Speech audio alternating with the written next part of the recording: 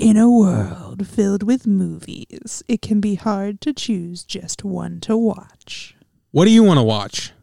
I don't know. What do you want to watch? I don't know. What do you want to watch? I'm not deciding this. What do you want to watch? I asked first. Come on. What do you want to watch? No. What do you want to watch? What do you want to watch, Patrick? What do you Where wanna even watch? narrowing down a tell me genre first. can be a struggle. How about we watch a drama? Too many emotions. Okay, then how about we watch an action film? Too many explosions. I know. Let's watch a horror movie. Welcome everybody to the Diecast Movie Podcast.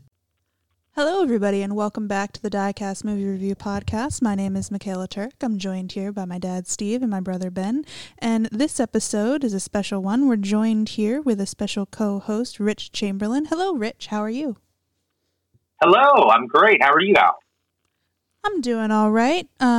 It's pretty hot up here in Maryland. Today you're joining us to do the Beastmaster, correct? That is correct. And just before we The get Beastmaster from 1982, we should say the original and the best.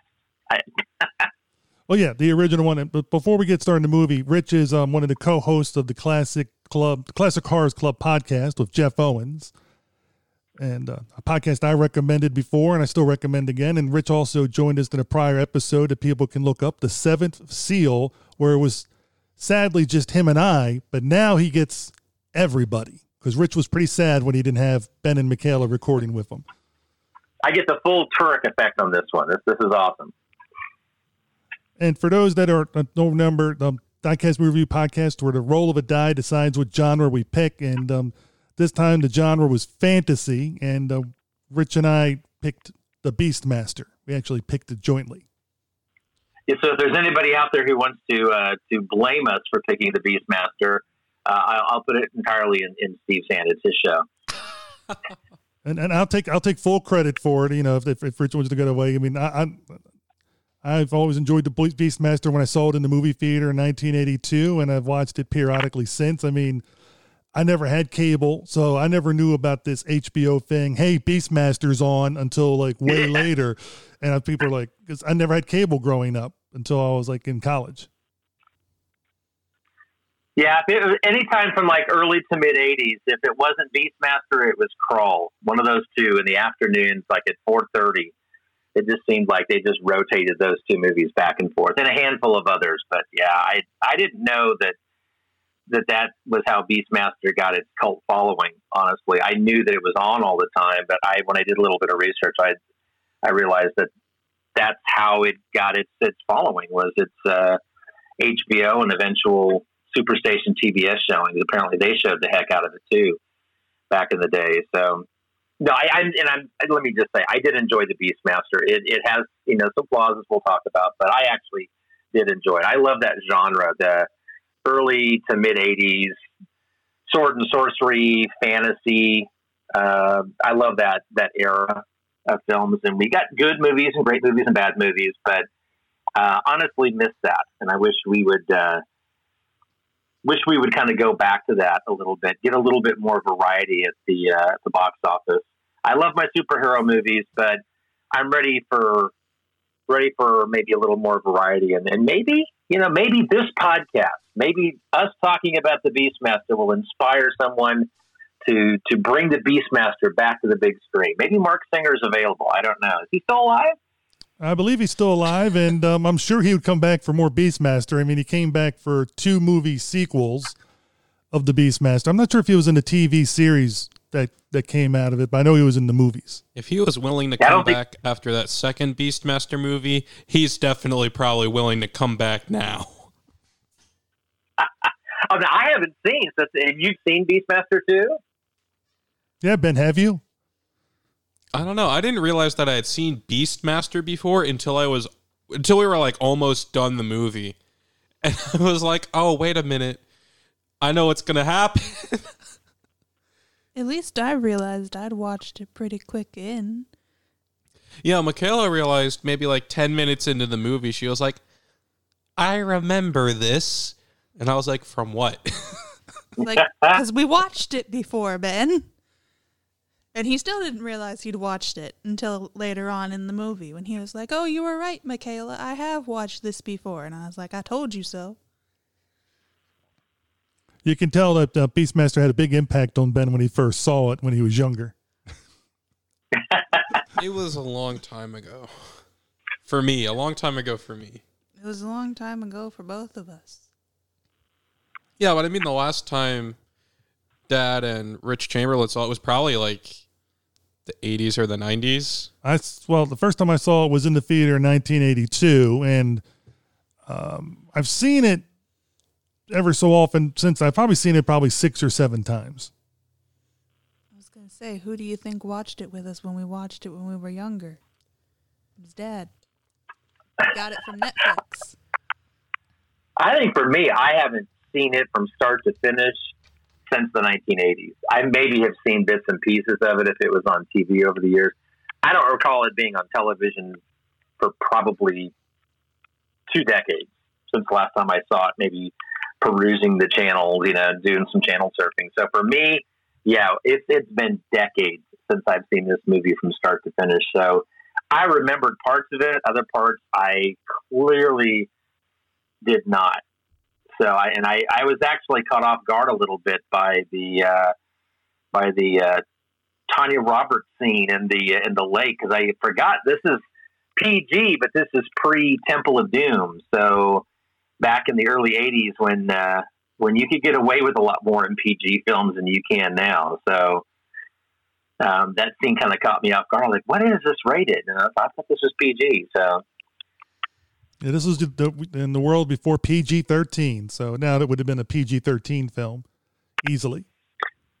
Yeah, and I had just rewatched the Indiana Jones films, and so just that was a conversation Carla and I had about Temple of Doom. She didn't realize that was the movie that was the catalyst for PG-13. It and a couple of others, but Temple of Doom was the big one that kind of caused people to... And she was like, well, what was so bad in Temple of Doom that, the heart scene, digging into somebody's chest and pulling the heart out of it. That, nowadays, that's like nothing compared to what you can see on television in an episode of The Walking Dead. But back then, that was a little much for PG, and that kind of changed everything. But when that changed, I mean, some of these movies, they're retroactively, they never went back and updated their ratings. So this movie's still PG, but in reality would definitely be a PG-13. So exactly, and it's right when you and I were growing up, so we got to see all these great films, and it's just like the parents are like, "Oh, it's PG, go have fun," and we're like, "Yes."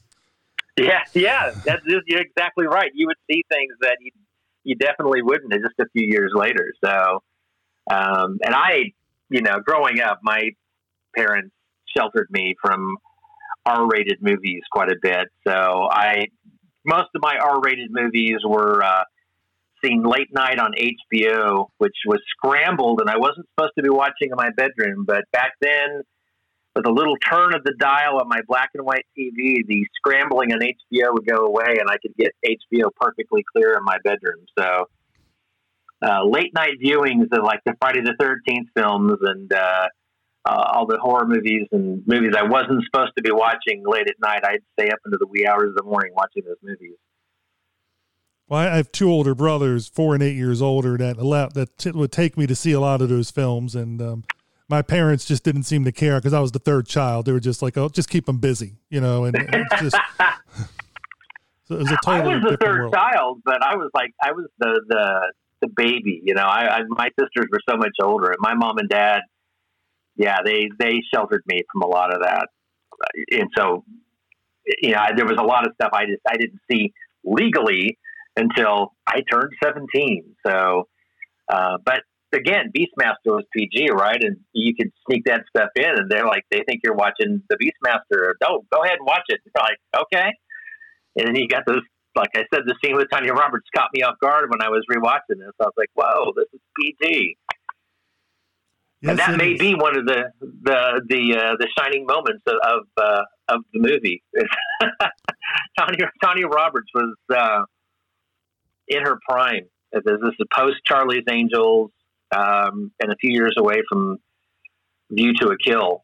So I think she was the stereotypical damsel in distress, but in some ways not, so, which we'll talk about. So before we get too far off, we're going to do the trailer.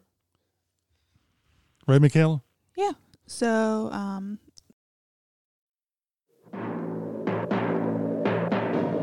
It was foretold by witches. It was conceived through sorcery. And it was to be destroyed by all that is evil. But the courage of one mortal saved it.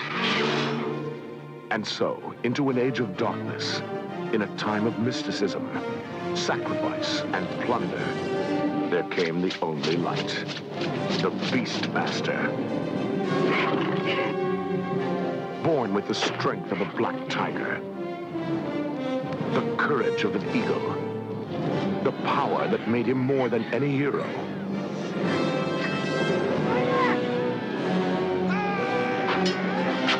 More than any lover. He was lord and master over all beasts.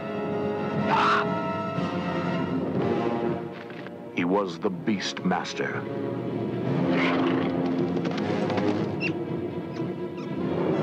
Behold the wonder, the horror, the fantasy, the challenge of the one warrior they called the Beastmaster. Mark Singer is Dar, Tanya Roberts is Carrie, Rip Torn is Mayak, John Amos is Seth.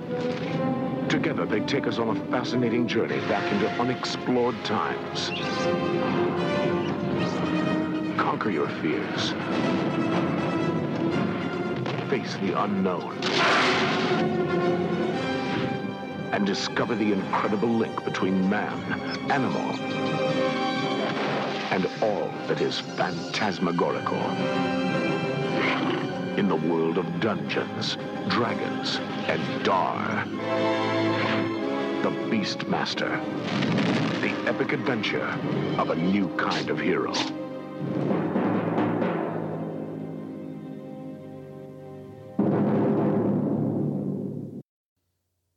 Oh, that trailer was awesome. And all right, now to give you guys an idea of the plot, in the kingdom of Auroch, the high priest Mayax, who's played by Rip Torn, to scene chewing ability of note of greatness. I mean, he lives for this part. Is given a prophecy by his witches that he would die facing the son of King Zed. So he sends one of his witches to kidnap and kill the child, because we all know in Greek and Roman mythology, this works so well to go against fate. And even one of the witches tells him this is not how it works, but just go for it. Let's try to kill the unborn child.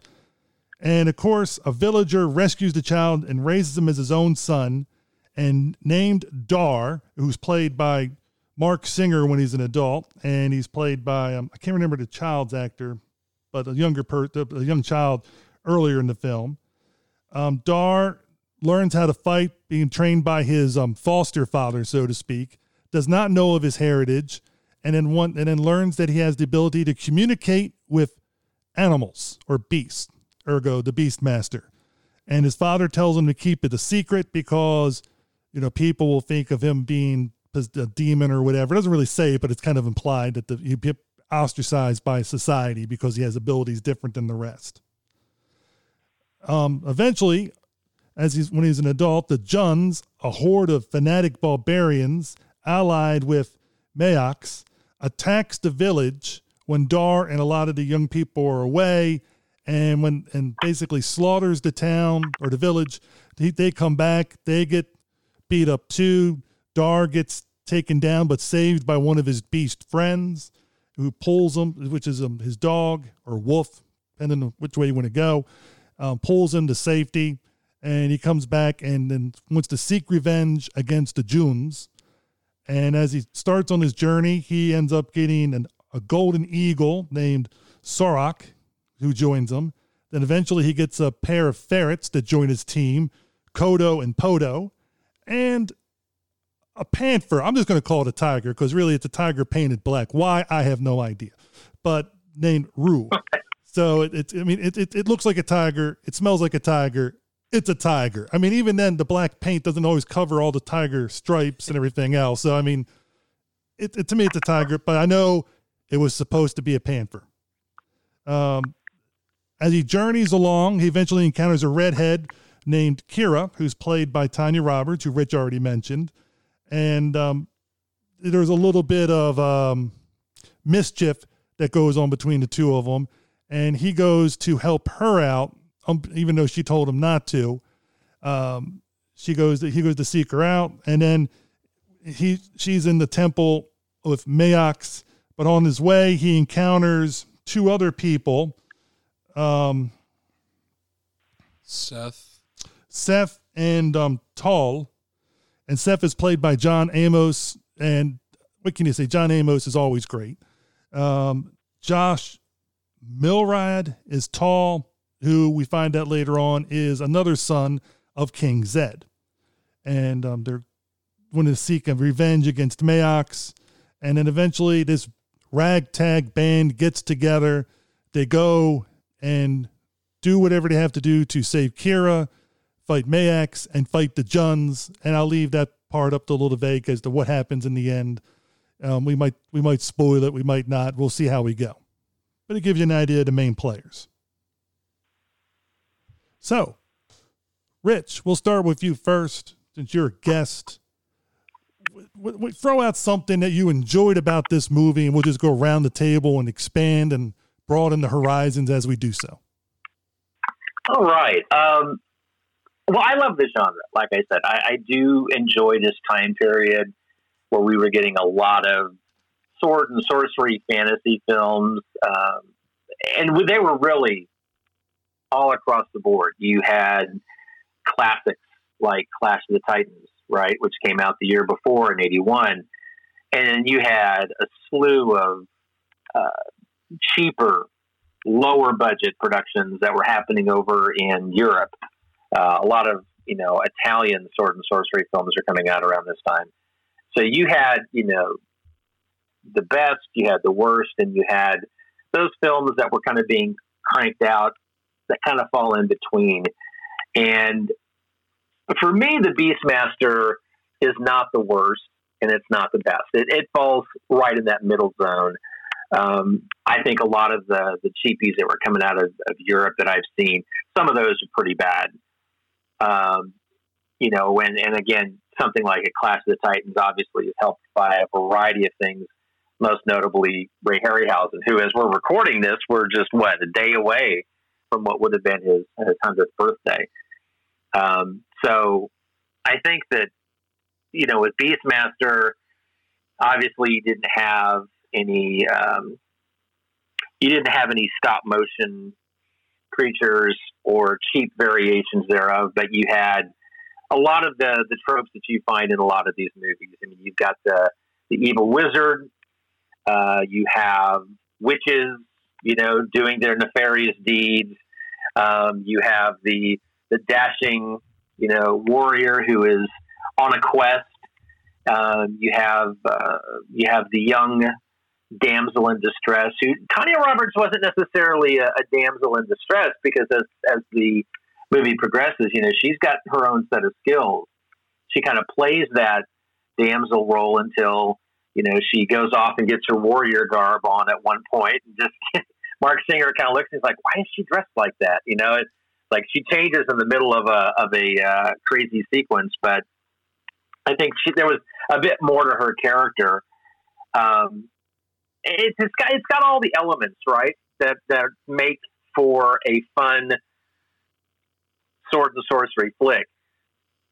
It does suffer a little bit from the fact that it does have a lower budget. There were certain things that I picked up on in this viewing, like the opening credits for some reason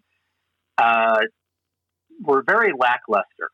There was a lot of static shots as they were throwing out the list of credits, and some of the fight choreography was very, very lackluster.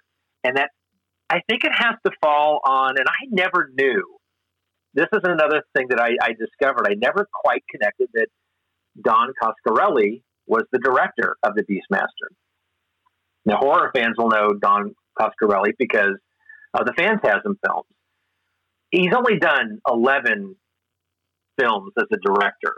And we're talking Phantasm 1 and 2 and 3 and 4. I mean, he didn't direct 5, but he doesn't have a lot of films to his credit. You know, Bubba Hotep, an episode of Masters of Horror, John dies at the end. Beastmaster is really, you know, the only film in this genre. There was something he did called Survival Quest that you would think that it would sound like it's part of a fantasy genre, but it's not. So, I mean, this was his only, you know, really dip into the genre. And I think that his lack of expertise in fight sequences and in filming a movie like this kind of comes across as some of the deficiencies of the film. But it doesn't cripple the movie. For me, it's just there were certain things that I picked up as far as certain shots that he did, or again, some of the choreography seemed a little off to me compared to other films. But again, better than others that we would get that coming out of Europe. I don't know. What do you guys think? Are you guys on the same page as I am on that, or you know, Steve? I think you might have a deeper connection to Beastmaster than I do, because you saw it in the theater. That always enhances memories of a movie. I know for me, you know, my first James Bond movie was Moonraker. That's the first one I saw in the movie theater, and it is not the best James Bond film, but I always hold it near and dear to my heart because I have vivid memories of going on a Sunday afternoon to the Cinemas East Theater, watching Moonraker. You know, I'd watch James Bond movies on Sunday nights on ABC with my folks, and now this was my first time seeing it on the big screen. So I always loved that movie more than I probably should because I have that nostalgic connection to it. So you'd mentioned that you saw this in the theater. So what do you guys feel? I'm going to defer to Mikhail and Ben first before I give my thoughts on some stuff. So before I go into some of my likes, I wanted to touch on what you were saying about some of the fight choreography seeming a little bit wanting, I guess, would be a way to put it. One of the things that I kind of noticed was in the beginning when you first see Dar's adoptive father, he has this really cool weapon thing that he uses, and he uses it to fight the witch.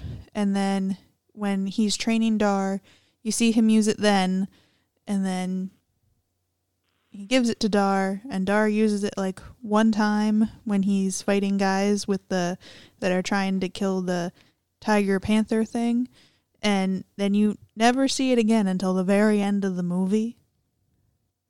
Yeah. He like never uses it, but it's like supposed to be this, at least in my eyes, it's supposed to be this special kind of signature weapon thing that only he and his dad really kind of have and know how to use, and he doesn't use it at all. Yeah, I wonder if that was like because of this was a low budget production and like $9 million. I wonder if using that weapon required some extra special effects in order for it to get the full effect. Maybe that's why they only did it a few times during the film. But yeah, that's right. I never really thought about that. That they make a big deal about it, but ultimately you get seen very little.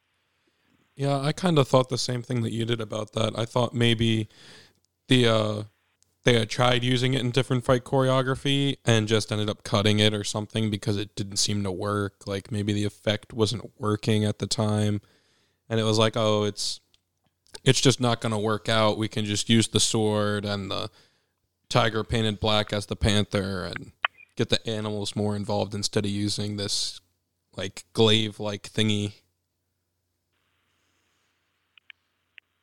Yeah, that's unfortunate that they didn't use it more. I mean, the movie made money, sort of. I mean, it was $9 million budget, $14 million made at the box office. So it wasn't a breakaway hit, but it didn't lose money. Now, how much money it made in syndication, I'd be interested to know that. But I mean, I know movies make a lot more money now than they used to. the movie studio probably sold it to HBO for, virtually nothing because it wasn't a huge hit at the box office. So HBO, because they paid so little for it, it's probably why they played it so much, just because it wasn't costing them anything. They, probably had, sometimes when they studio or TV stations will acquire a movie, they have X number of plays, and other movies, they have unlimited plays. That's why The Martian, for example, seems like it pops up every other day on FX, because they have an unlimited amount of plays that they can do for The Martian. So that's easy and cheap programming. Had to be the case with Beastmaster. It had to cost them virtually nothing, which is why it popped up so frequently. But yeah, I think the budget crippled certain aspects of this movie, and that had to choreography. I think may have been one part of it. That and special effects with that weaponry left it kind of wanting. I will say they did get a lot out of their budget building the set, like the village that Dar was raised in by his adoptive father. That was a pretty cool set with the like raised houses and the wall that went around it. And then just whatever location they filmed this in, it had a lot of beautiful mountain and canyon scenes that were shot very well. And you can tell they probably used a helicopter for a lot of the Hawk or Eagle. I think it was a Golden Eagle's vision shots. So that probably cost them a good bit of money, just renting the helicopter and getting the cameras up in the air and doing the different shots that they did in those locations. So they might have gone away from using the money for the fight scenes in order to get more of these like establishing and scenery shots. Well, there was some beautiful shots. Certainly that last shot, where Dar and Kiri are kissing on that, cliff. That's kind of a cool shot. That's an awesome way to end the movie, and not something that you would find usually in a lower budget film. So you're probably right. They had to kind of pick and choose what they wanted to do, and so take advantage of scenery. That set, I looked to see if it was a standing set, and I didn't see that anything about that. So I don't know if you guys found anything out about that, but I'm almost willing to bet it had to be a standing set that they were able to go ahead and use. Those kind of things don't really exist anymore, and you don't even really need to have them because you can just do CGI. But back then, studios would have those type of sets just waiting around and would often get reused, repainted, redressed up a little bit to be repurposed for the next movie. So, I mean, I almost willing to bet this was something that they were able to inherit from another movie, but I wasn't able to find anything out that confirmed that was actually the fact or not. I will say I do agree with you there. It felt that the main city that a lot of the events take place in towards the end of the movie, it definitely did look like it was made for a different movie because it has like this almost Aztec style temple and like almost looked like it was made for a movie that would be set in like the Aztec time period with the village around it. And they just changed some stuff about it and added a few plot points to make it work for this movie. And I thought it was okay, except for when they used that model of the town. That it didn't really work for me. Yeah, sometimes when they repurpose sets like that, sometimes it works, sometimes it doesn't. It just kind of, I guess it kind of depends on how it fits in with the movie. I'm looking right now to see if I can, through the wonder of the internet, to see if there's anything else about the sets. I know that the movie was shot in California's Simi Valley and in the Los Padres National Forest, Lake Piru in Ventura County in the Valley of Fire State Park in Nevada. interior shots were done at the MGM-UA lot, but it doesn't say anything about the standing sets. But I don't know. I mean, I find it hard that those standing sets would have been there in the forest area or in Simi Valley, but it's possible something may have been there. So, well, we'll never know, and because definitely it's not listed there for us to find out. But I agree with a lot of people. Like with the village set was interesting because, like I said, the buildings being on stilts, you know, and you always wonder, like, I wonder why they were built on stilts. Like, was it just to set up that way so that way when the village gets destroyed, you can see better carnage, you know, when the buildings are falling over, when they're set ablaze. And that's what I think, because there's no history of like to why, like, is this a flood region, that kind of stuff as to why they would be up that high. It's hard to say along those things. Mikhail, I think you said you wanted to say something else about the movie before you forget it. Because you said you wanted to talk about what Rich said one thing, but you wanted to talk about something else. And now you don't remember. Okay. I really, as you said, Rich, because I saw when I was like 13 years old back in 1982. It as you said with Moonraker, it hits that spot where you're seeing it in the theater. You're seeing it with I think I saw it with my eldest brother Rick. I'm not sure if my middle brother Joe was there or not. And it was just really enjoyable because, you know, you go into it, you see the trailer on TV and you go, oh, let's go see the movie. Let's go see the Beastmaster. Because we were seeing all the sword and sorcery type things, the fantasy ones like Crawl, Conan, all those things as they were coming out, Clash of the Titans in those early 80s. And I enjoyed Mark Singer's character a lot. I mean, his acting a lot, and John Amos, you know, because I remember him from Good Times and Roots. And of course, Mark Singer later on would do the miniseries V. And a lot of people would remember him from that grew up in our same time frame, you know, and those, because that TV miniseries was one of those huge science fiction hits that ended up having a sequel come out of it. And there were things that he did that were really well, considering the type that he was set there to do. I mean, basically, he's supposed to be this warrior who's going to come through and save everybody. And, you know, because that's the title, The Beastmaster, with his friends, the Beast. I thought it was interesting when I read that this was loosely adapted from a book, The Beastmaster, and that originally it was supposed to be a Navajo warrior, and it was supposed to be a science fiction setting in the future. And obviously it didn't do that. So it was kind of, to me, I read that, I was like, I was exactly what you just said. I was like, that's interesting, you know. So and the person who wrote the book, Andre Norden, she, after seeing what the changes that they did, a lot of those changes, she asked that her name be pulled from the movie in the credits because she did not appreciate the amount of changes that were done to her book. So now I'm kind of curious to get a copy of the book and read it just to see how divergent the two things are, you know, since it seems like according to the author, there's huge discrepancies. But then again, there's been a lot of movies that I've seen over the years where the authors say, oh, I don't really like this. And for instance, Stephen King and The Shining, you know, he hated the Stanley Kubrick Shining. And, but a lot of people that see The Shining really enjoy it. And so it's kind of interesting how sometimes it does hold true and sometimes it doesn't, depending on, you know, everybody's point of view.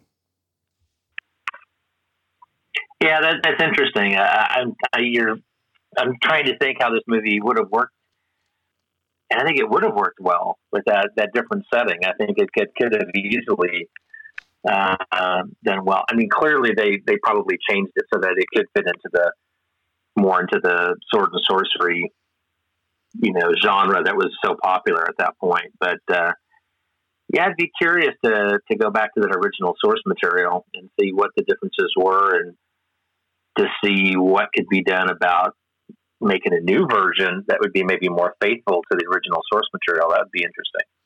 Oh, it would. And interestingly enough, other things I read Rip Torn was not the original person that they wanted to play the High Priest. Do you know who they wanted to originally play the High Priest? No, who did they want? Klaus Kinski. Oh, But he cost too much money. So I was that's going to say he would have been more of a top, well, more in demand actor at the point. That would have been a couple of years after Nosferatu. Gosh, that would have been interesting from a production standpoint. He's notoriously difficult on set. Yeah, that would have been interesting. yeah, and also Tanya Roberts was not the original person that they wanted. The director wanted Demi Moore. I saw that, and I'm so thankful they went with Tanya Roberts. Demi Moore is probably a better actress. I think she would have been, I don't know, she would have been almost too young. That would have changed the way the movie went. I could see Mark Singer getting romantic with an 18-year-old Demi Moore. That would have been a bit odd. I think that would have changed that part of the movie. That tone of the movie would have to have been different. Things besides those people I just mentioned, anybody else have other things they want to talk about that they liked? Michaela? I liked the ferrets. They were the best part of the whole movie. Kodo and Podo. And why did you like the ferrets, Michaela? Well, one, I think they were black-footed ferrets, which is the only wild ferret that's left, and it's the only wild ferret native to North America, though they went extinct in the wild and had to be brought back through selective breeding programs, but then they were reintroduced into the wild. Yeah, I also enjoyed the black-footed ferret just because it's not an animal that you see in movies very often. I feel like they get a lot of underrepresentation, I guess, but they did a lot of really cool things in this film, especially since it was the two of them running around and doing things and having an epic chase scene with, what do they call it, like a death guard or something? Yeah. Yeah, the ferrets definitely brought the comedic relief, because every time they came in there, certain situations would be just augmented because of the humor that they were trying to get out of them. Like you said, with the death guard trying to chase them, they're going through like the drain pipes or whatever, and it's destroying them, and it's never going to catch them. But I think my favorite scene is when they're being lowered down to get the key, and the guy that's making that Death Warrior type thing turns and he sees these two ferrets on the string, and he's looking at them, they're looking at him, and then all heck breaks loose in the film in that room. Yeah. They delayed him just enough. Yeah, putting the little eel-like thing in reminded me of Wrath of Khan, which came out the same year. Having that little fluorescent thing put in and turning him mindless out. That was kind of cool. I gotta say, I liked seeing John Amos in this. He very much out of his norm, and at times it was a little off-putting, right? But there's the one scene where they find the necklace, right? And John Amos he goes bad guy mode, which is not something that you would normally see of him. I mean, on good times, he would get in that mode with JJ, right? But I don't know. That showed a side that you normally didn't see of him in most of his roles, at least that I've seen him of. And although it is a little off-putting at times to see him as a warrior type, it was different. And it kind of made me wish we would have seen maybe a little bit more of that from him. And certainly around this time period, he certainly had the build, to do things like that. So I know that I was reading something about how when he and Mark Singer first met wearing their warrior garb, they both looked at each other and both started bursting out laughing because they thought it was just, they looked at each other, it's like, what are we doing? Wearing this. And they just had fun with it. I don't know what type of a set oftentimes is, the mood on a set is dictated by a mixture of the cast and the director. And I don't know enough about Don Coscarelli as far as what type of atmosphere he has on set as a director. This is certainly the only time he ever dipped his toes in this genre. But I'd be curious to know, if that jovial attitude was carried over into the film to make for a good experience. It's kind of hard to find some stuff on this movie because it's not talked about as much. Everyone's seen it, certainly of our age, genre, that everyone saw it back in the day, but it's a movie that oftentimes gets overlooked a little bit, and a few of the things I've heard people talk about, honestly, I agree. I think Toto and Poto are cute. I know some people think they're the worst part of the movie because they're comedic and people are looking for a darker sword and sorcery. For me, I like a balance. I like movies that are all dark and serious, but I also like movies that are just lighthearted fun. And I think we don't get enough of that in movies today. Everything, aside from like the superhero genre, but just in movies in general, it seems like so many films are so much darker. I like some films that have a little bit more, lighthearted comedy to them, and I think that's exactly what Toto and Poto are in this. They're the comic relief, and you can't help but love them when you're watching this movie. And so anyone who says they're the weakest part of the film, I think they're looking for a different type movie. They're not looking for what Beastmaster is bringing to the table. They're looking for something different, and they probably, that's where I think a lot of times with your frame of mind when you go into watching a movie, you got to know what you're getting, and you got to be ready to appreciate it. And so sometimes people will offer up their thoughts on movies and really kind of rag on them a little bit. And it's like, well, that it wasn't what they were looking for at that moment. And so you kind of have to take their critical review with a grain of salt because they were looking for something entirely different.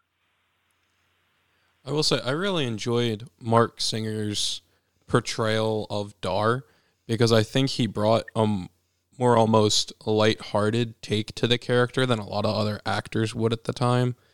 And I think that added or made the scenes with Toto and Poto and the different, almost a little bit comedic parts of the film kind of flow better, especially the way that they did the scene at the lake where they kind of led the girl off into the woods to meet him so that he could quote unquote rescue her from the tiger that he was actually using to scare her with.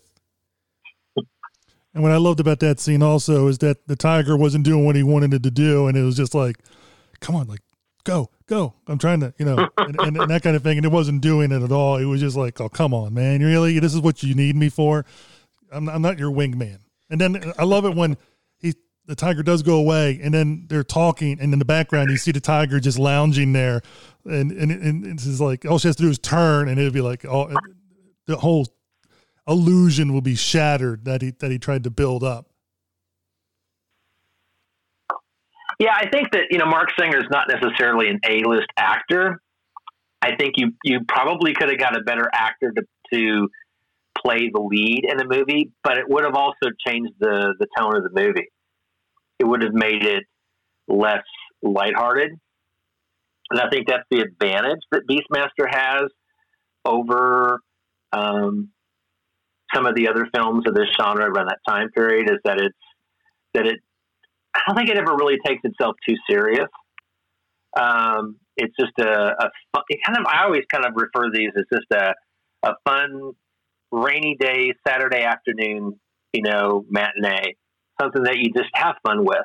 And, it's got flaws, like I talked about. I mean, some of the choreography and some of the visual aspects and things are clearly not up to par, but you're dealing with a lower budget film. And I think that in many ways they were able to You know, they did a lot with what little money they had, and that probably comes into play with Don Coscarelli because he does a lot with Phantasm, that first Phantasm film, with very little.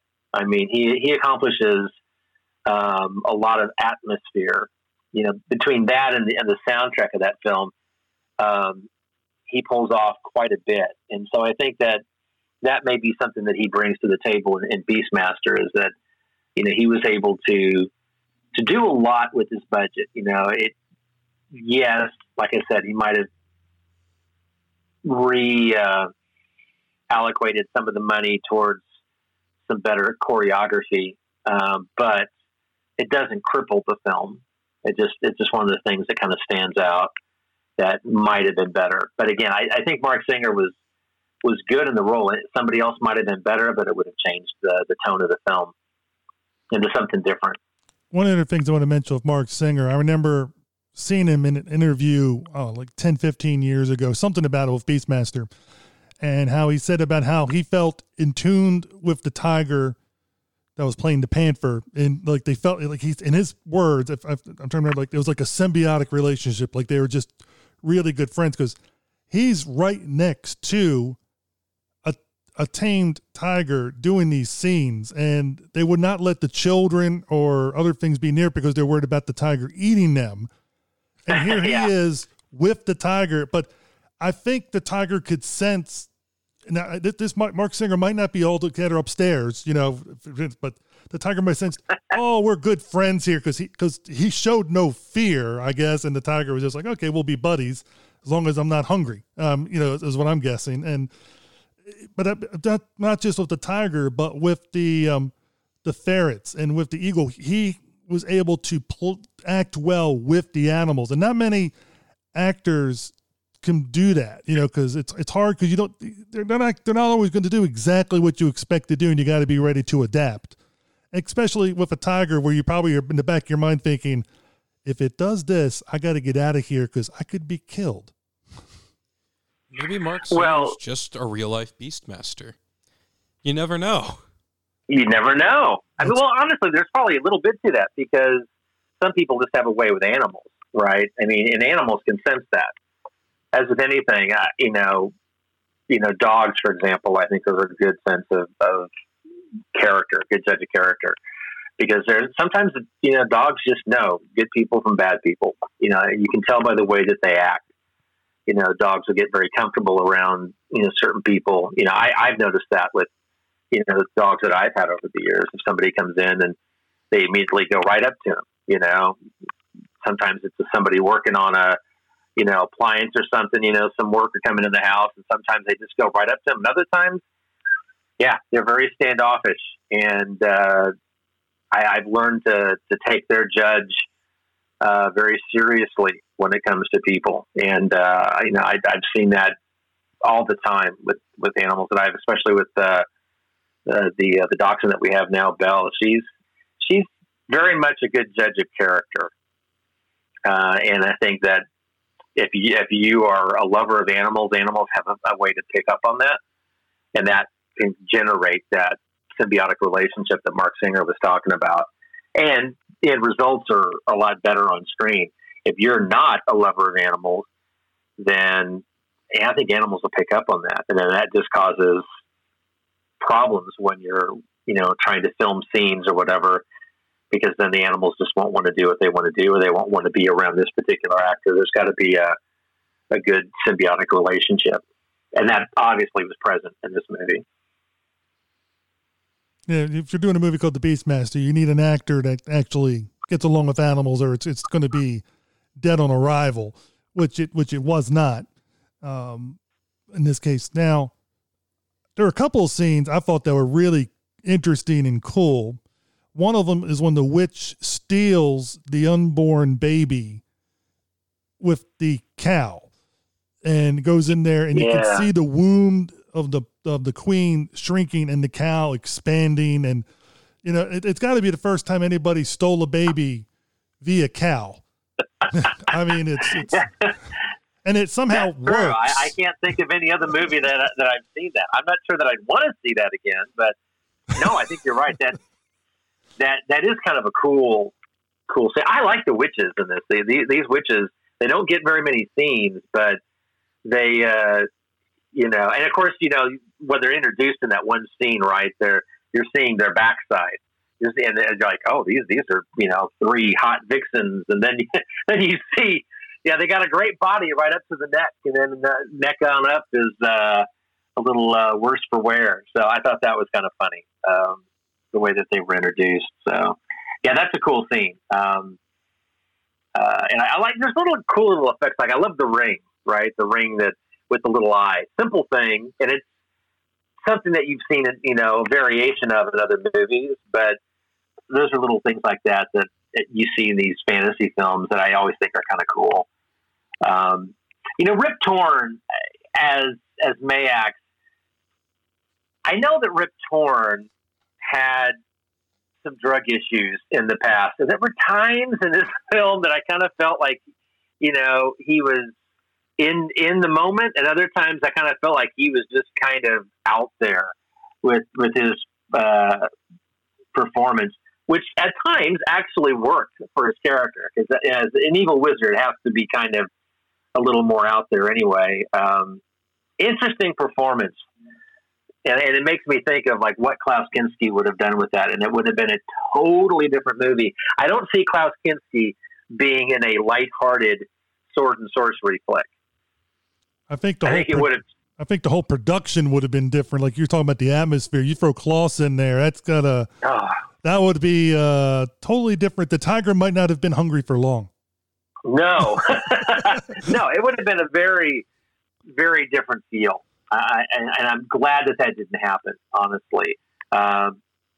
Rip Torn, he was okay in the performance. Honestly,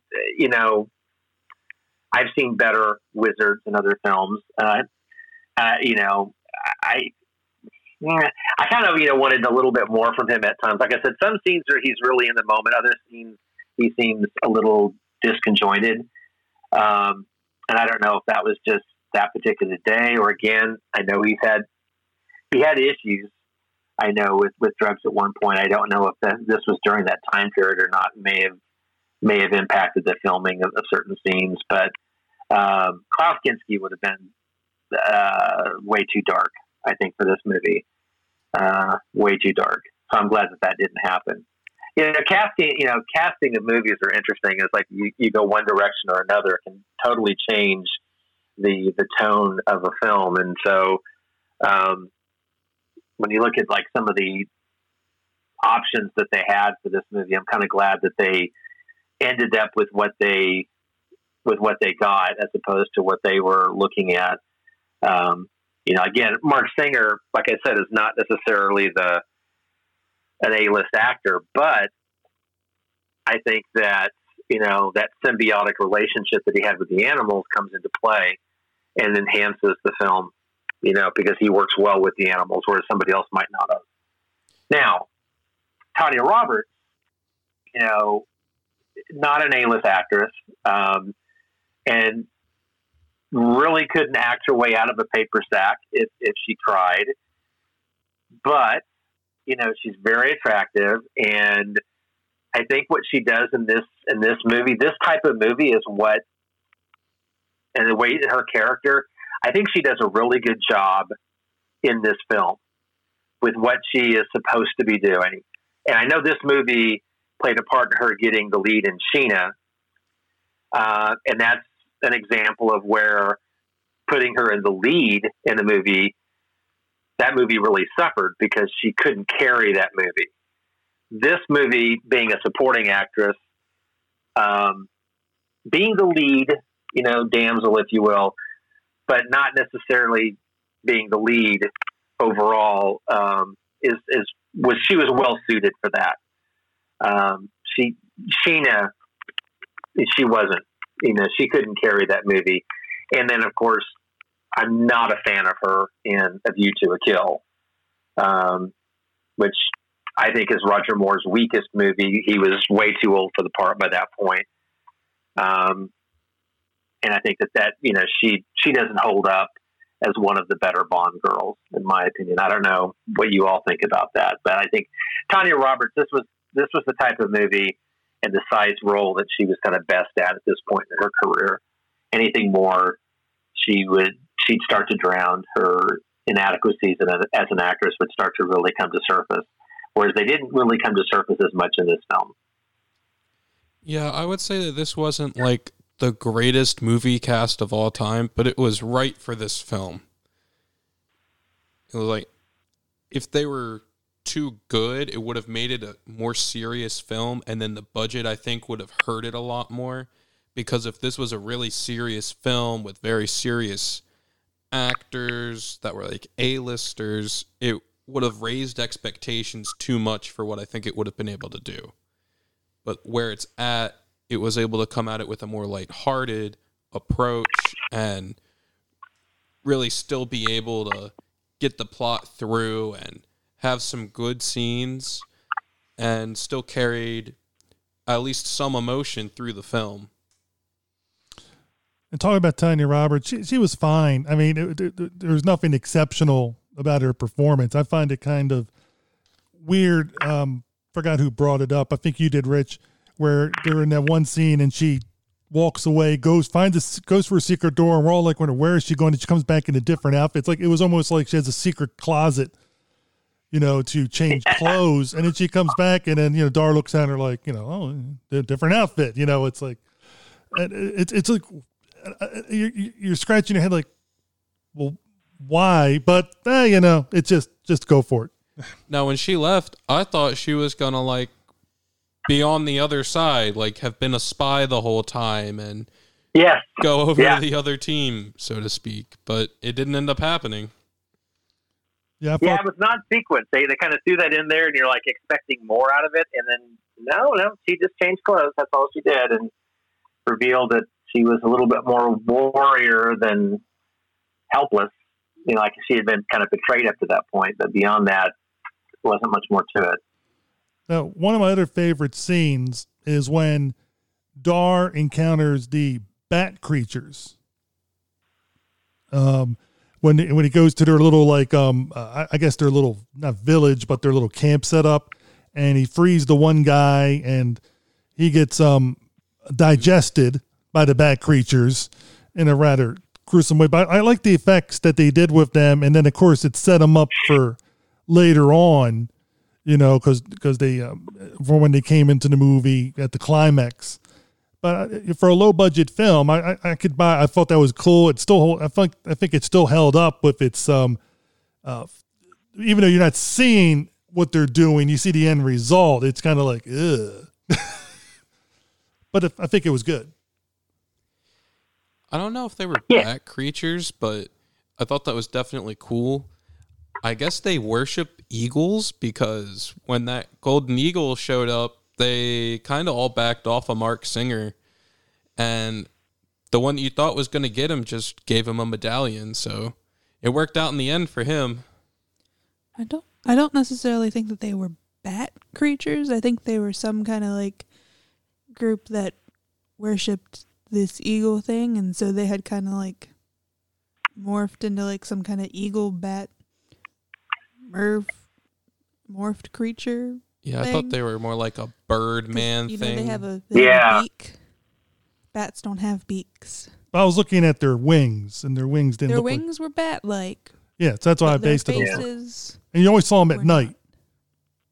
You never saw them in daytime. Well, that doesn't necessarily mean anything. But I don't think the bats would have been as connected to the golden eagle as a bird person creature thing would be. And, I mean, think about it. If a person morphed into some kind of bird creature, all they have is skin. People don't have feathers.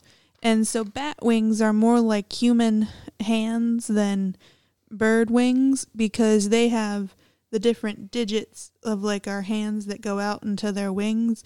So it makes sense if some kind of human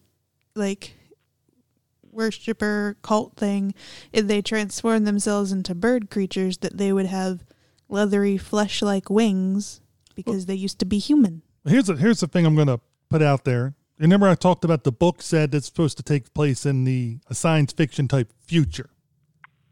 What if, because they never decide, they never tell you what this takes place. And every time I've watched this movie, I always thought it took place like in the past, like in a Conan type setting, some type of variation of that. But after reading that and thinking about this with humans mutating, maybe something happened in society. And this is hundreds, thousands of years later. And that's why some of these people have certain abilities and stuff like that. Why the witches look the way they do, why these bird bat-like creatures look the way they do, and something like that. And him having the ability to communicate with the beast. This actually is the future. And all this time, I thought it took place in the past. Well, yeah, I mean, that could be where they were kind of going with that. They never really do explain. Fantasy films always kind of exist in their own little realm, because they're never really entirely set, in like our normal past. But most of the time they never really explain. It's like, are we on another planet or just, in another time? And it's that vagueness that's kind of left up to the imagination. Like with Conan, they always talk about these other countries that obviously didn't exist. We've never heard of them, but they never really go into much more detail as far as are they on another planet or is this just another time time that's been forgotten. That's always that kind of, to me, that's always the way I look at it, is this is a ancient time that's been kind of forgotten in the ages of wizards and warriors and that kind of thing. But yeah, you could be right. Maybe this is a futuristic movie. This is maybe a little bit more sci-fi element to it than, I guess it depends on how much they pull from the original source material. Because again, even though the author distanced themselves from the finished product, doesn't mean that there aren't key elements from the novel that are still present in the movie. It just means that they decided they didn't want to be attached to it. Now, do we want to move into some things that we might not have liked or that we would change about the film? I think Rich threw out a few of those. So why don't you start off, Ben? Something that I would have liked more is if there were more animals with the Beastmaster. I thought that it was a little bit strange that he's the Beastmaster, but he only has one golden eagle, 2 ferrets, and a tiger. Like, there's definitely more animals in this area. And especially at the part where they're saying, oh, we need an army of some kind. I kind of had this expectation that he was going to end up attacking this big city with like an army of animals to help him. Whether it be like rats that are in the city or mice or something, or different lizards that are in the area or something like that. I kind of just assumed that was the direction it was going to go. And I guess they probably couldn't do that because of how low budget the movie is. But I would almost like to see a modern day version where that does happen. And also, like, the Jun Horde or whatever they were, they all rode horses, which are animals, which he has control over. Sort of. So, like, I don't quite understand why he didn't just, get the horses on his side and to turn against them, because then you've taken away their mode of transportation. They're all on top of these horses anyway, and horses can kick and kill you and then trample you. So they would have taken away, like, I guess, like half-ish of that army, the animal half of it anyway. I was thinking that too, but the horses, and I don't think he commands them or controls them as much as communicates with them. And I think with the horses, especially war horses, they're so trained to do certain things that maybe he wasn't able to override their training in communicating with them, and was able to explain, especially in a battle scene, like it's not like he had a time to develop that relationship that he did with the other animals, which he's catching in more of them. They're wild. They're not tamed. And so maybe he has some problems with that. I don't know, but it would have been cool scene to see all the horses just take them down, because they already got them there, and like throw them off, and then they have to come by foot and try to get over that moat. That would have made an interesting scene, and that would have been if you didn't have the other creatures coming that we talked about earlier. It's the horses could have been the thing that turned the tide, and that would have been pretty cool to see. Yeah, I think with a bigger budget, that would have been interesting to see what they could have done with including more animals. And yeah, I hadn't even thought about that. An army of animals would have been impossible to do at that time, and with low budget. But now, you could do a good looking CGI army of animals and could really totally change, the Beastmaster into something much bigger, much grander. The more we talk, the more I think this is a franchise that needs to be revisited. And it's a franchise because you've got a total of 3 films and a TV series. So it'd be interesting to see what they could do with a modern take on the Beastmaster. Mark Singer would probably be too old to play Dar, but it'd be fun to see him come back and maybe play the father figure, and come back in some type of small role just to pay homage to what he had, done decades earlier with the original series. And tying on with that, I think back to those old Tarzan movies with Johnny Weissmuller, where he would have like the animal stampede, and usually they're showing stock footage, but I mean, it shows how somebody could, literally raise an army of his animal friends and go through it. And if you think about that, it's like where a lot of people say, oh, Aquaman has no real powers, but Aquaman communicates with all the creatures of the sea. And so if you're in the water, he has a huge force. And the Beastmaster has been established to communicate with all the animals on land. Who knows if he can communicate with the animals under the sea, but he could develop a huge force. But if it's how many animals are in that area and things like that, I don't know. But it would have been cool to see like a swarm of birds come down at them or other things. Groundhogs, who knows? Prairie dogs, go for it all. It's just a squirrel army. An army of groundhogs. That's Don Coscarelli, he's still alive, right? Maybe you could talk him into coming back, and that's taking the franchise in a whole different direction there. Beastmaster 4, Day of the Groundhog. Well, I mean, why not? I mean, it can't be any worse. I mean, I haven't seen the sequels, but I know that the Beastmaster 2, I think they paid $4 or $6 million to make it, and it made less than $1 million. So it's and then the other one went straight to TV.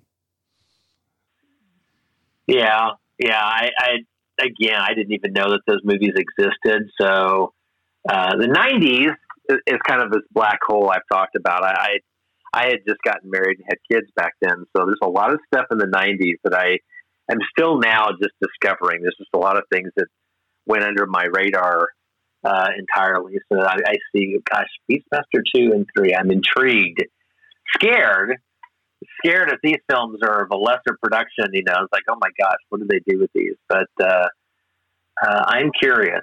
I'm curious to see what they did with the character. And I think Beastmaster 2 takes him to modern times. I think he come to modern day or something. One of those 2 movies. I think I was doing some research, just glancing at what they were about.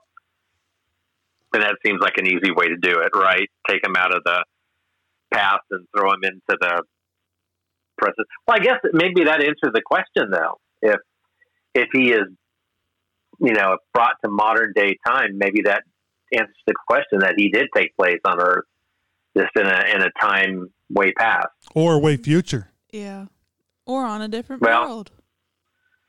A parallel world. A parallel world, yes. I'm almost interested as to who owns the rights to Beastmaster, because that would greatly affect their interpretation of the film.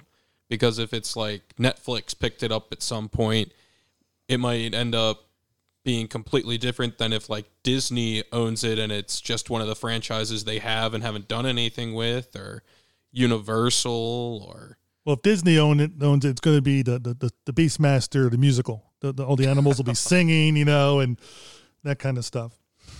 Well, Don Coscarelli doesn't own the rights because they did say that he sold off the rights to the story and characters.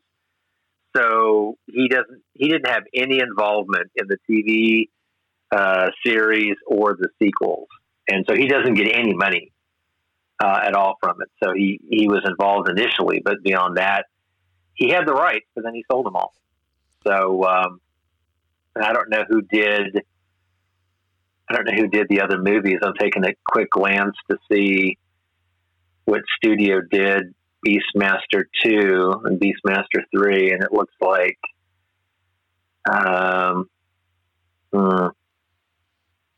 NCA Television. While you're looking that up, the movie's about 2 hours long, and my biggest ding on the movie is it could have been 20 minutes shorter, maybe a half hour shorter, because there were some scenes in there that were really, it's like one of them, he's swinging a stick to practice his sword fighting, and then after a minute of music and him swinging the stick around, he switches to the sword.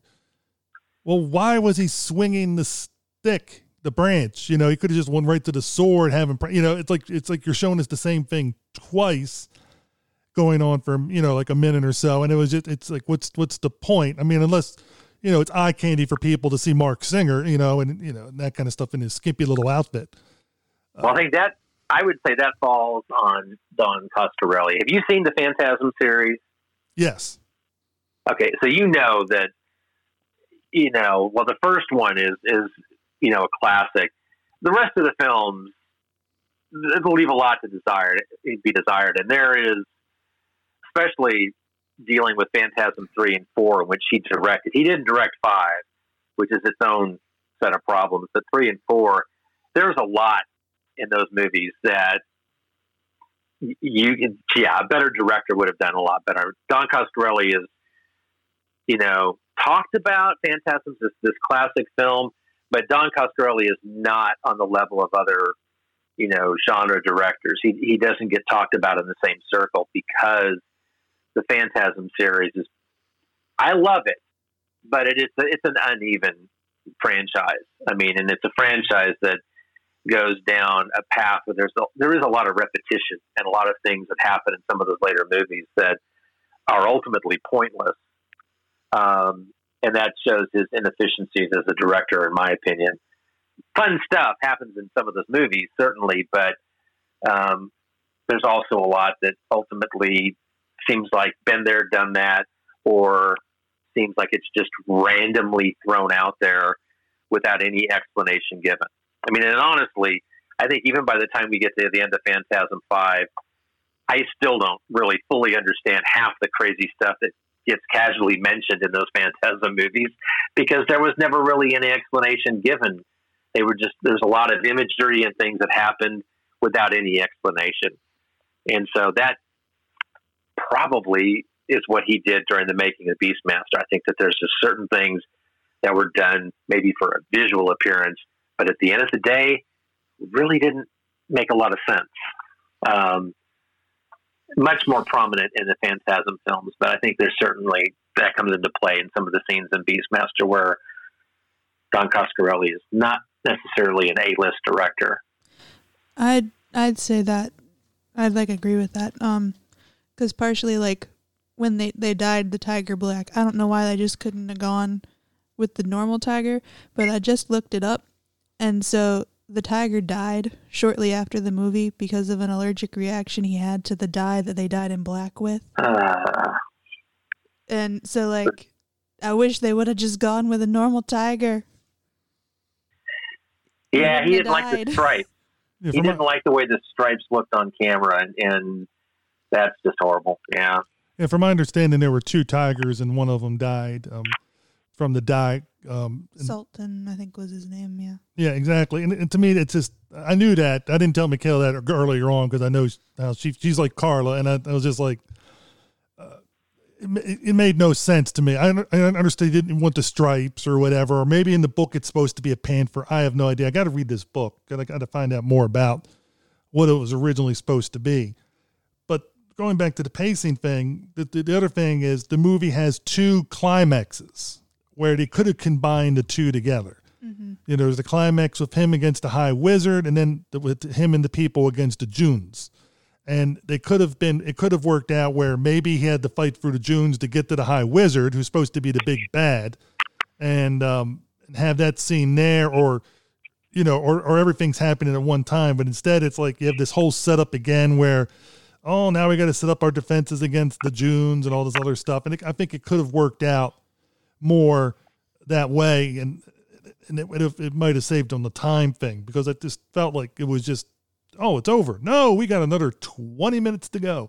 And, but I mean, those are just, to me, those are the big issue I had, was just it could have been cut to a nice 90 minutes or 100-minute film, and I think it would have been so much more tighter. And the other thing is, there was the one scene, when all 3 of us were watching it, we looked at ourselves, or looked at each other, when he has to seal off this one part so that everybody else can escape in the end. And he puts down this big skull-like boulder over the escape hatch.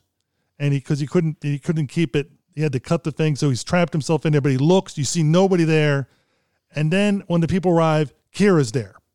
And I'm like, she must have extremely high ratings in stealth, because there was no way, one, either he didn't seal the escape for the other people properly, or 2, she hid in the shadows so well that none of us could see her. I know that scene is like, I thought that it implied that maybe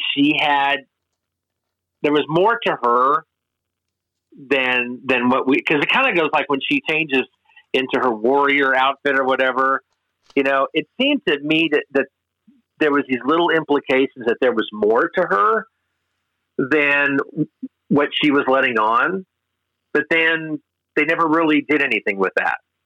It's almost like when they made that scene, they were planning on doing something more with her character and then abandon it because then maybe they didn't have the budget or the time to do what they wanted to do with that. And, or maybe there was something that landed on the cutting room floor that might have explained it. Sometimes those choices are made that just kind of leaves you scratching your head. I having just watched Star Trek Picard, and the final episode, there was a character who just kind of disappears in the final act. And they filmed a scene that explained him getting captured, but they decided to cut it out of the final episode. And I'm like, well, you're streaming. You don't have a time limit. You could have left that extra, 2 minutes of footage in, and it would explain what happened to this character. But now it's kind of like, well, whatever happened to him? He was the bad guy for 10 episodes, and he just kind of disappears in the final act. The last time you see him is kind of like standing somewhere, and then that's it. So maybe there was more to her character than what that ended up hitting, in the finished product. But yeah, that's an odd scene. I was like, where was she at? Just like kind of sneaking around. All of a sudden she's like, oh, hello, I'm here. Yeah, it was kind of odd. Yeah, I think they probably did intend to do something more with her character or have some more thing. Because I remember the one kid, the second son of the king or whatnot, when Kiri or whatever her name is, came back from changing her outfit, he made a side comment to Dar about, oh, she's from this warrior order, and the temple used to be their home. And that's all that's ever mentioned about it. Yeah, it was really left. I think, like Rich said, there was something they were going to do with her, and they left it out. They could have put it in, and like I said, made one climax instead of 2, and cut some other things there, and it would still probably have been an hour and 40 minutes, and they could have explained her character a little better. I think Ben wanted to add something too. Yeah, I agree. It did not make sense for them to have taken the city. It should have been they had to fight the Jungs to get to the city or something like that before they ever saved the king, who really just for some reason hates Dar, calls him a coward because he doesn't want to invade the city with like 20 guys. He's like, this is a bad idea. And the king's like, get out of here. I never want to hear you again, or something like that, because he's blind. So it's like, that sequence didn't necessarily make the most sense, because now it puts Dar in like a terrible spot where he has to go in and save everyone again that he's already saved once. Or twice, depending upon Yeah, it's like at this point, it's like everybody else is kind of ineffective. Like this king is an ineffective ruler, and Dar's basically just the guy there who's saving their butts at the end of the day after they all go and screw up. And I mean, well, I felt like it was odd though that they're talking about that battle, right? The king's going to lead them into battle, and John Amos, his character says, we're all doomed. And then all of a sudden, the next morning, Mark Singer wakes up and he's found out they're all captured. That it was all that they met their end. They were all for not like he thought. He told them it was a mistake. And it was like, to me, there was like that we were cheated out of that battle sequence. That was something that should have happened. We should have seen that on screen. We should have seen them get captured. And it just seems like there's almost like a time jump there, because it's implied that he's waking up the next morning, and then, it might not have been the next morning, but it's implied it's the next morning. And now everyone's been defeated, and now it's up to him to save the day again. It seemed like there was something left out. And what was especially bad about this whole battle plan is John Amos's character sees that the ring eye, which you brought up earlier, and it said, they know our plans. And he's like, we're doing it anyway. And that's when so you're going to do exactly what you just said. They know exactly what you're going to do. I didn't mind not seeing it because it was going to be a rout. I mean, you looked at the group that they had, and you just figured their forces that they're going against, it was just going to be an annihilation like we saw early in the film when the Juns took over and destroyed the one village. So considering the movie is 2 hours long, I didn't mind not seeing that part, and then it jumped into the future. But I can see if they trimmed some stuff here and there, then that would have been a nice addition to show, like a 1 or 2 minute thing showing how bad it went real fast. It didn't have to be a long sequence, but it could have been shown. And that almost reminded me of I think it was a Hercules movie that came out like 5 years ago, where Hercules had trained up this group of people to take away this seemingly oppressive ruler's power. And he was basically helping the wrong side. And when they saved King Zed and did all this stuff, it almost seemed like that, where you went and you've thrown all your energy into saving this one person, and then they turn around and just like smack you in the face and send you away with nothing. Yeah, you feel a little cheated. Yeah. Well, I think part of it, they were trying to show that he was a broken character because his eyes were burned out. He'd been, who knows what other tortures he suffered. He was jailed and stuff like that. So I think they're just trying to, all he wanted was, he just basically, I look at it, he went insane, and he just wanted revenge. And he was like Captain Ahab. I don't care what it is. We're going to do this. And, yeah. But they didn't really spend time on it. You have to really, intuit a lot of these things. And I think with a better director and a better script, it could have been fleshed out a little more in those parts, which Rich brought up earlier and we've brought up before about it's just the hand that was helming the ship could have done things a little differently. And again, it might have been filmed, and it could have been with the editing that we're left with a lot of these questions. And let's be honest, at that point, Seth has clearly realized that Zed is crazy and that this is a bad plan. And a lot of those people probably would have followed Seth and the Beastmaster if they had said this is a bad plan together and just said not to listen to this king. because he had gone insane or had done this. And you never would have had this battle that they presumably lost rather quickly and rather badly. And the other thing is, they have like 20 people, give or take, probably like maybe 50 in total if there are others that they don't show. And they're trying to siege a city that is surrounded by a tar pit, basically, has gates, like half a gate really, and has walls that are huge, and this force called the Death Guard that's probably at least equal or comparable in size to their own, but definitely has a lot stronger fighting force. So it's like, there's no way they're even getting through this gate the way that they're trying to win this situation. But otherwise, I think we've covered this movie pretty well going through it. So we're going to move into, what do we recommend this movie to other people or not? And Rich, we'll start with you since you're the guest. Would you recommend this to somebody that's never seen it before? Well, I want to stop. There's one thing we didn't talk about. The thing I was giving the teaser at before we hit record on this episode. And that's something that Carla caught in this movie. And that's the music. Steve, did you recognize anything in the theme to the Beastmaster?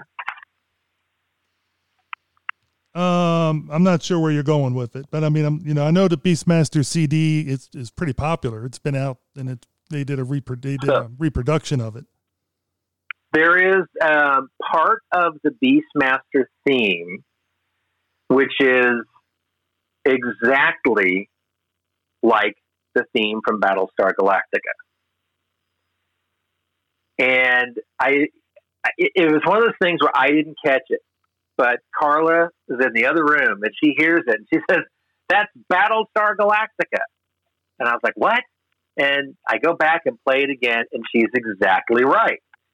And I thought, well, okay, sometimes composers will use certain elements of a theme in other works that they did. For example, James Horner, his theme, some of his battle theme music in Star Trek II, The Wrath of Khan, he lifted that directly and put it into Aliens 4 years later. If you listen to those two soundtracks and the two battle sequences back to back, I mean, there's no shame in what he did, right? He lifts it entirely. When you're listening to the Alien soundtrack, I immediately see the Reliant and the Enterprise battling. You can't help but do that. So some composers do that. There's no direct correlation between Beastmaster and Battlestar Galactica. Battlestar Galactica composer was Steve Phillips. The music for Beastmaster was Lee Holdridge, and he composed many other things. This was 4 years after Battlestar Galactica, and you could say, well, it could have been pure accident, but when you hear it, you can't unhear it. And so I went online, did some Google things, and yes, many other people have commented that it is clearly Battlestar Galactica music. And it's just the one part of the theme where it goes in a da da da da da da da da da. That's Battlestar Galactica, but it's also a big part of the Beastmaster theme. I don't know, not saying he stole that part of it. Sometimes musicians will hear music, and then when they're composing their own, they will unintentionally put, beats or chords into their song, and often will get accused of stealing a riff or something where in fact it was just something they heard and they incorporated into their own without even intentionally doing it. But once Carla caught that to my attention, I thought it was funny. She's on upstairs in the bedroom and she hears it and picked up on it immediately. And it was totally escaping me. But once I heard it, I was like, I couldn't unhear it. So, and I'm sure, Steve, that you're a Battlestar Galactica fan or have seen it. So when you get done recording, go on YouTube, listen to Battlestar Galactica theme, listen to the Beastmaster theme, and then you'll hear the similarities. And it's one of those things that I don't know that there's anything more to it other than once you hear it, you can't unhear it. So just wanted to throw that out there to drive people nuts. I mean, the other thing with like a lot of composers do lift certain chord sequences from other composers, and that's happened for hundreds of years. But you never know which composer created that sequence first, because the composer for Beastmaster could have put it in a song that he composed like 10 years before Battlestar Galactica came out. Yeah. And then the Battlestar Galactica guy could have heard it at some point and was like, this would be great in this scene, or done it on his own, not even realizing someone else had made a similar thing before, because there's only so many chord progressions that you can do, and it's so many keys that you can compose in, that it's a lot of things do get reused in several songs, and it's just different volumes, different emotions can be conveyed through usually the same sequence of chords. And I mean, you never know if it's like intentionally like, I'm going to use this, or if it's just, I heard this one time and it worked. Yeah, that's the case when like James Horner does the music for Wrath of Khan and then used it again in Aliens 4 years later. To me, you know, as a composer and just 4 years separate, I was always shocked that he did that. Because, I mean, I was in the movie theater watching Aliens, and I remember thinking that that's Wrath of Khan. I'm hearing Star Trek music, and there's so many strong similarities there. It's almost like he doesn't even try to do anything different when he did that. And I read something I've read two different takes on it. One where James Horner actually argued that there was no difference, or that they were totally different. That was his initial claim. It was like, no, totally different. And then later had to backtrack and acknowledge, well, there are some similarities between the two, which makes me think that he just blatantly stole something that he had done 4 years earlier, because maybe he had a mental block and he had to compose some music for this scene and just liked that particular battle music and just reused it again. James Horner was an amazing composer and did so many different great compositions. It always struck me as odd that he would choose to just use this, and it wasn't just one little riff. It was like the whole sequence. It was faster in Aliens. It was a quicker pace, but this, may have been just one of those freak things. There may have been, again, like you said, Lee Holdridge may have composed something similar years earlier. Maybe Stu Phillips was the one that picked up on it. It's one of those things, again, where once I've heard it now, I can't unhear it. Anytime now that I watch Battlestar Galactica or I see Beastmaster again, I'm going to think of the other. I can't unhear it. And that, this guy struck me as funny. Cool. And yeah, I think with Carla, one of the advantages she had over you is that she was just hearing it and wasn't seeing the movie at the same time. Yes. So she was able to just key on that. And I think if you had your eyes closed, you would have picked up on it right away. But Rich, you still haven't answered the question. I know. Would you recommend this movie to the average person? I would recommend this to someone who was looking for a lighthearted sword and sorcery fantasy flick that is harmless, I guess is a way to put it. If you're looking for something to share with your kids outside of the Tanya Roberts in the lake sequence, there's really nothing, offensive in this movie. There's nothing, some animal sequences that if you're sensitive, to that, you need to be aware of that going in. But, if you're looking for just a fun Saturday afternoon, rainy day, matinee fantasy flick, Beastmaster, you can't go wrong. Like I said, there's films that are better. There's films that are worse. This falls right smack dab in the middle, and I think you'll have a good time with it. I'm going to second with Rich and recommend it also. And I enjoyed it when I saw it when I was younger. I still enjoy it today. Not as much as I did when I was younger, because again, I'm noticing those pacing issues. And I want to repeat what Rich was saying. If you are one that does not like seeing animals killed in movies, they're not really killed for real. There are a couple animal deaths that happen, one early on, one late in the movie.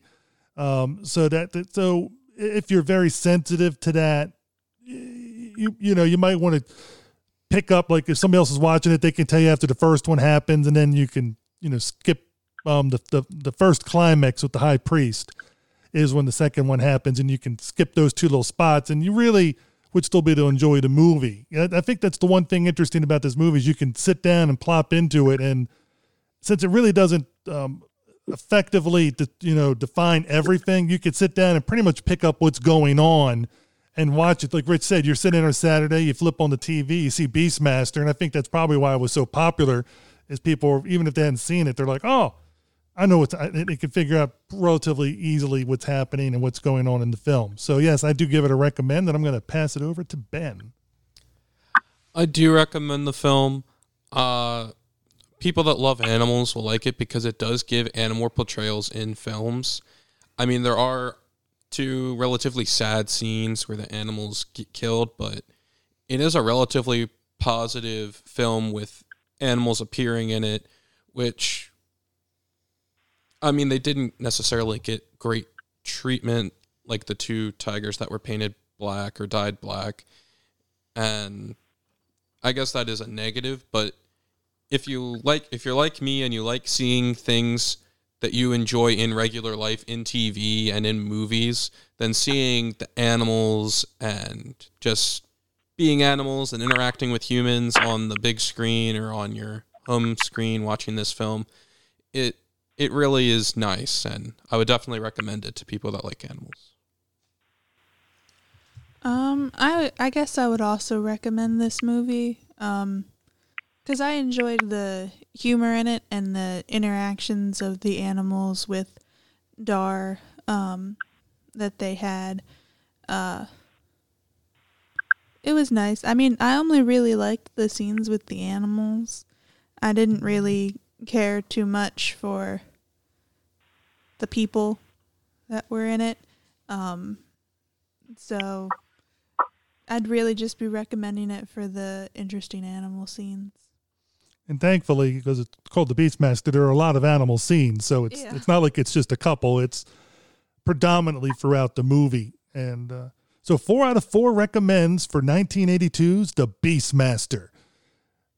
Rich, what are some things that you would, so people want to follow along with you besides your podcast? What other things do you do that you want people to follow?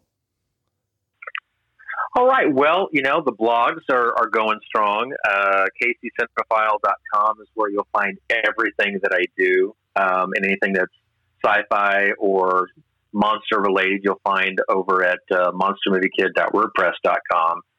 But KCCinemaphile.com is the main site. And right now, not necessarily, the typical horror genre that I tend to gravitate towards. But Carla and I are going through the films of Laurel and Hardy. We did Marx Brothers last year and had a lot of fun with that. So this year we're doing all of the feature films with Laurel and Hardy. We're watching everything that they did, kind of in chronological order. We're still watching a lot of their 2-reelers and 3-reelers, but for the blog, we're covering all of the movies. And as you and I record this, we're right around the mid-1930s. And so by the time we get to late September, we'll be at the end of their career. So we're having a lot of fun with that. I'm already talking about next year, next summer, keeping with this lighthearted theme. I think we're going to do W.C. Fields next year. So that's something we have a lot of fun with, because we always tend to watch sci-fi and horror movies. So watching these classic comedies are something we both love to do. And a little laughter in 2020 is certainly needed. So we're having a lot of fun with it. I also do some stuff over at the Mimiverse Monthly Audio Cast. I always get that confusing. I was going to say, that's easy to say. Say 3 times fast, right? Yeah. Exactly. Kansas City Trips feature. Going to have the Beware the Blob is going to be covered in the upcoming July episode. I recorded it for June, and then our good friend Mr. Mim over there did some changes, so he held over for the July episode. So my thoughts on that movie will be coming up in the July episode. And then I do some things over at the Dread Media podcast from time to time. little less frequent over there. That's more mainstream contemporary horror.